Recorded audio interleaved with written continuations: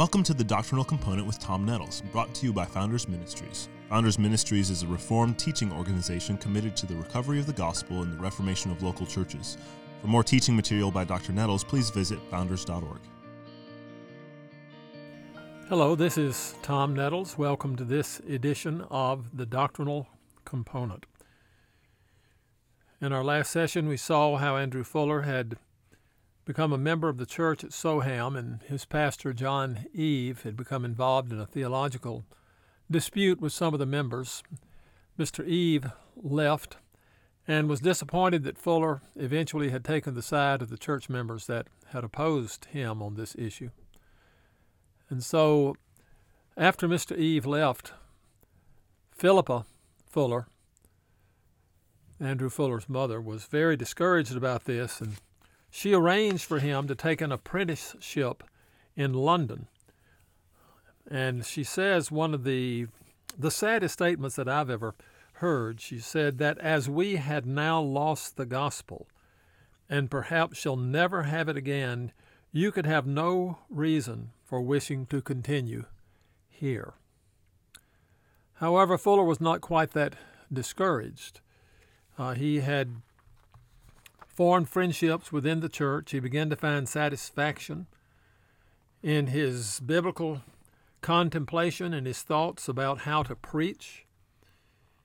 He thought that was a very noble calling. It was something that dealt with the most important subjects in the world, and perhaps contemplated as to whether or not it might be God's will for him to preach.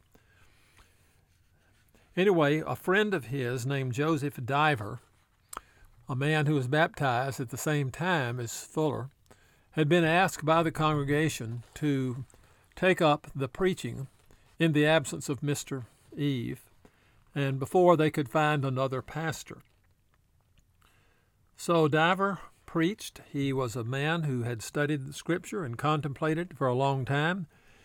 He preached evangelical messages that were centered upon the gospel, but did not have that understanding of the warrant of all people to come to Christ and believe in him. There was one day when he was preaching, one day when he was supposed to preach, and he was sick, and he asked Fuller to preach for him. Fuller consented to do this, and he preached on Psalm 35. That says, "For his anger is but for a moment, and his favor is for a lifetime. Weeping may tarry for the night, but joy comes with the morning."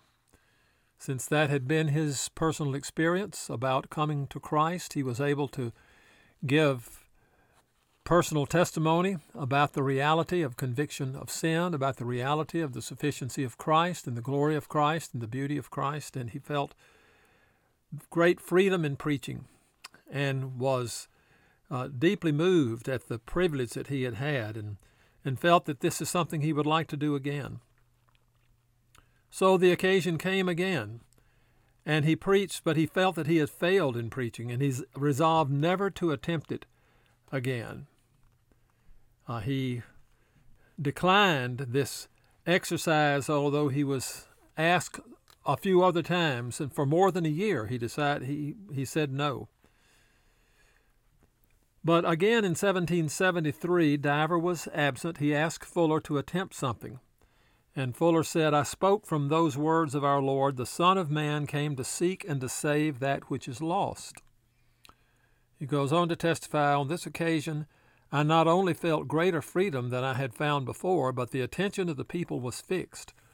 And several young persons in the congregation were impressed with the subject and afterwards joined the church."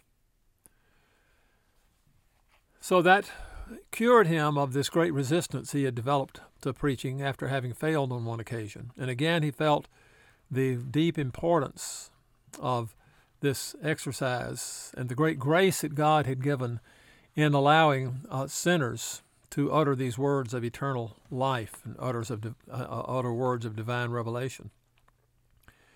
In 1774, a woman died and left a request that if the church did not think it disorderly, that Andrew Fuller be allowed to preach a funeral sermon on that occasion. So they did that. He preached the sermon. The church was pleased with the pastoral nature of it, and so the church called him to pastoral ministry. He was called publicly to preach the gospel in January of 1774. He was asked in July of 1774 to take the pastoral care of the church, and he finally accepted February the 19th, 1775, 2 weeks after his 21st birthday.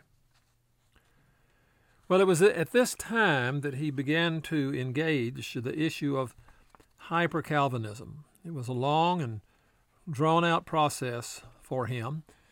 It involved several experiences of preaching and contemplation and reading and comparing the works of authors that he respected. One of the theological exercises he had was reading through The Body of Divinity by John Gill, which he said was very helpful to him in many ways. But he also read the works of John Bunyan, and we knew that they were the same in many areas. They were both Calvinists and both had deep experiences of the grace of God, but Bunyan was very strong on the free offer of the gospel to all men, whereas Gill seemed more restricted in that. And at first he just felt that Gill probably was more clear on his views, and perhaps Bunyan was a bit inconsistent.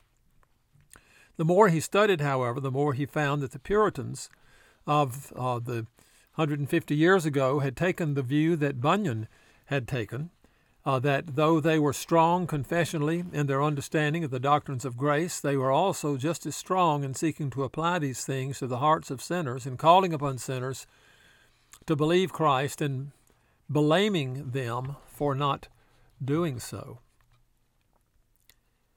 He says that he did not for some years address an invitation to the unconverted to come to Christ for salvation. As he goes on to talk about this, he says, I had not yet learned that the same things which are required by the law are bestowed by the grace of God. And that seemed to be the key, that there was no final contradiction between law and gospel, that the law was not something that was required for man only in his unfallen state, and the righteousness of the law was not something that was to be expected by man's obedience in the unfallen state, but that the righteousness of the law was the only thing by which we could gain eternal life. And so the gospel itself was a declaration of righteousness that was obligatory upon sinners. And the fact that it was only achieved by Christ did not mean that sinners were not obligated to seek it, but it meant that they were obligated, in fact, to believe the gospel. So this idea that those things that are required by the law are bestowed by the grace of God became a turning point in Fuller's theological reflections. We'll continue to look at this in our next edition. Thank you for listening to this one of The Doctrinal Component.